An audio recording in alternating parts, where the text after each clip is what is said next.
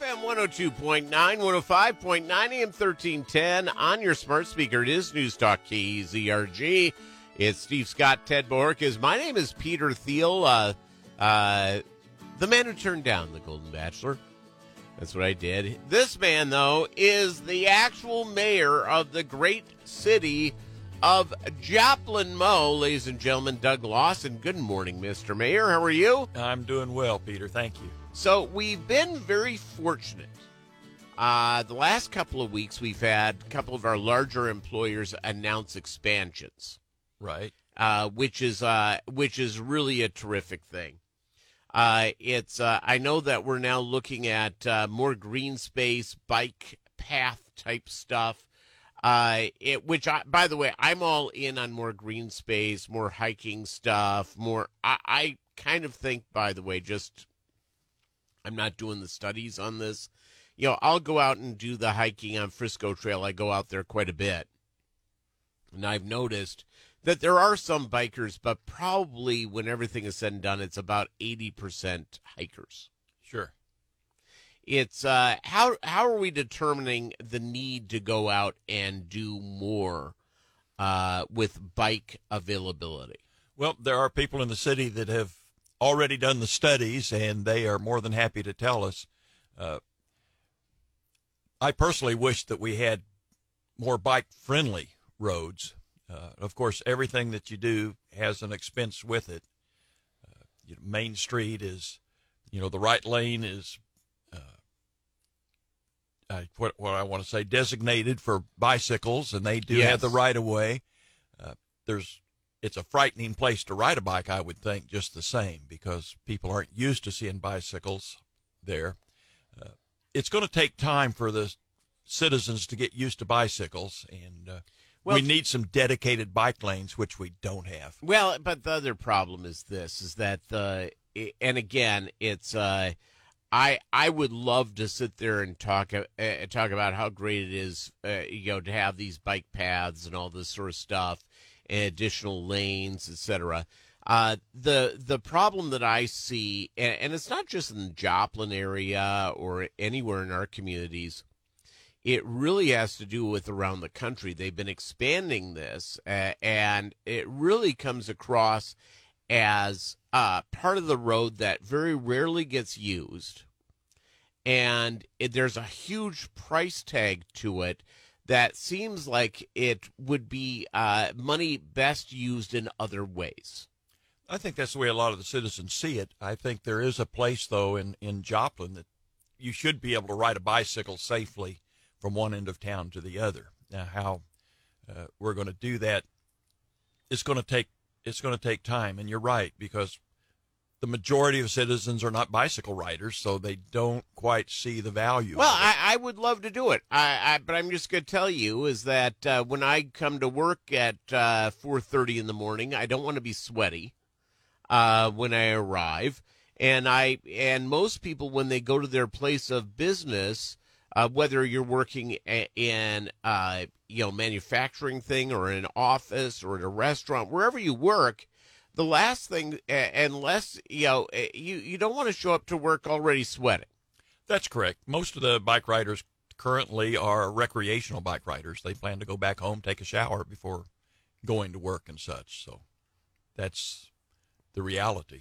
City council meeting tonight, right? No, you have the night off. Well, at least I plan to take the night off. If there's a city council meeting, nobody told me. But, no, we've got the night off. Yeah. Now, it's this came up, I don't know, a few weeks, about a month ago, we spoke about the people seeking a complete independent audit of the city of Joplin. Have they reached the number of signatures yet? They say they have. Of course, it's going to take... who do they submit that to? The county clerk, I believe. The county clerk? And it's going to take a long time, a lot of work to go through all those names. Don't ask me how many names it was required, because I don't remember. But okay. It's going to take that. And then if and when this, what they call a forensic audit happens, it's going to take, it may take some months. And again, it's going to take a lot of work from our staff. Now it's so when as soon as this is certified by Charlie Davis and the Jasper County Clerk's Office, is there a specific time this must be completed by once it's certified? I think that would be up to the state auditor because that's who it goes to, and he may or may not be anxious to come down here and do it in a timely manner. Well, when this came up originally, we spoke with him about it. Mm-hmm. And his office reached out and wanted to speak with us about it. And it seems like I think one of the great problems that Scott Fitzpatrick has had to do after the departing Nicole Galloway is Nicole Galloway really wasn't paying attention to things that really should be audited and auditing things that really should have been passed on. And she's the one who did the audit. The one forensic audit that we've already had. When was that? 2015. 2015. And if you'll remember, that's the real 8 years problem ago. was with the master developer, and that's the direction that she went. And it was probably having probably a lot to do with tornado money, right? I believe so. Yes. Yeah. So we took a hit on that. We didn't fare well, but I blame it on the master developer. Yeah, well, but the other thing I think that it comes into is I think that automatically opened up a line of suspicion with the citizens of Joplin. Absolutely, it did. And while I'm not going to sit there and blame the city council or I'm not going to blame the city manager, it's the way that everything's presented to the populace. They have a real negative thinking that the wool is being pulled over their eyes, and they have yet to have a real reason to say no. By the way, I like the idea of the forensic audit. I know it's going to cost the city of Joplin about $100,000, but I do think that and I've gone through the books a little bit. I'm not an accountant. I used to be married to one, so I have some ideas of what I'm looking at. In my sort of 10,000 feet above, I didn't see anything that was a red herring for me. But I think that having this forensic audit, and if it comes out clean, will automatically go out and, quite frankly, allow the city of Joplin to breathe easy.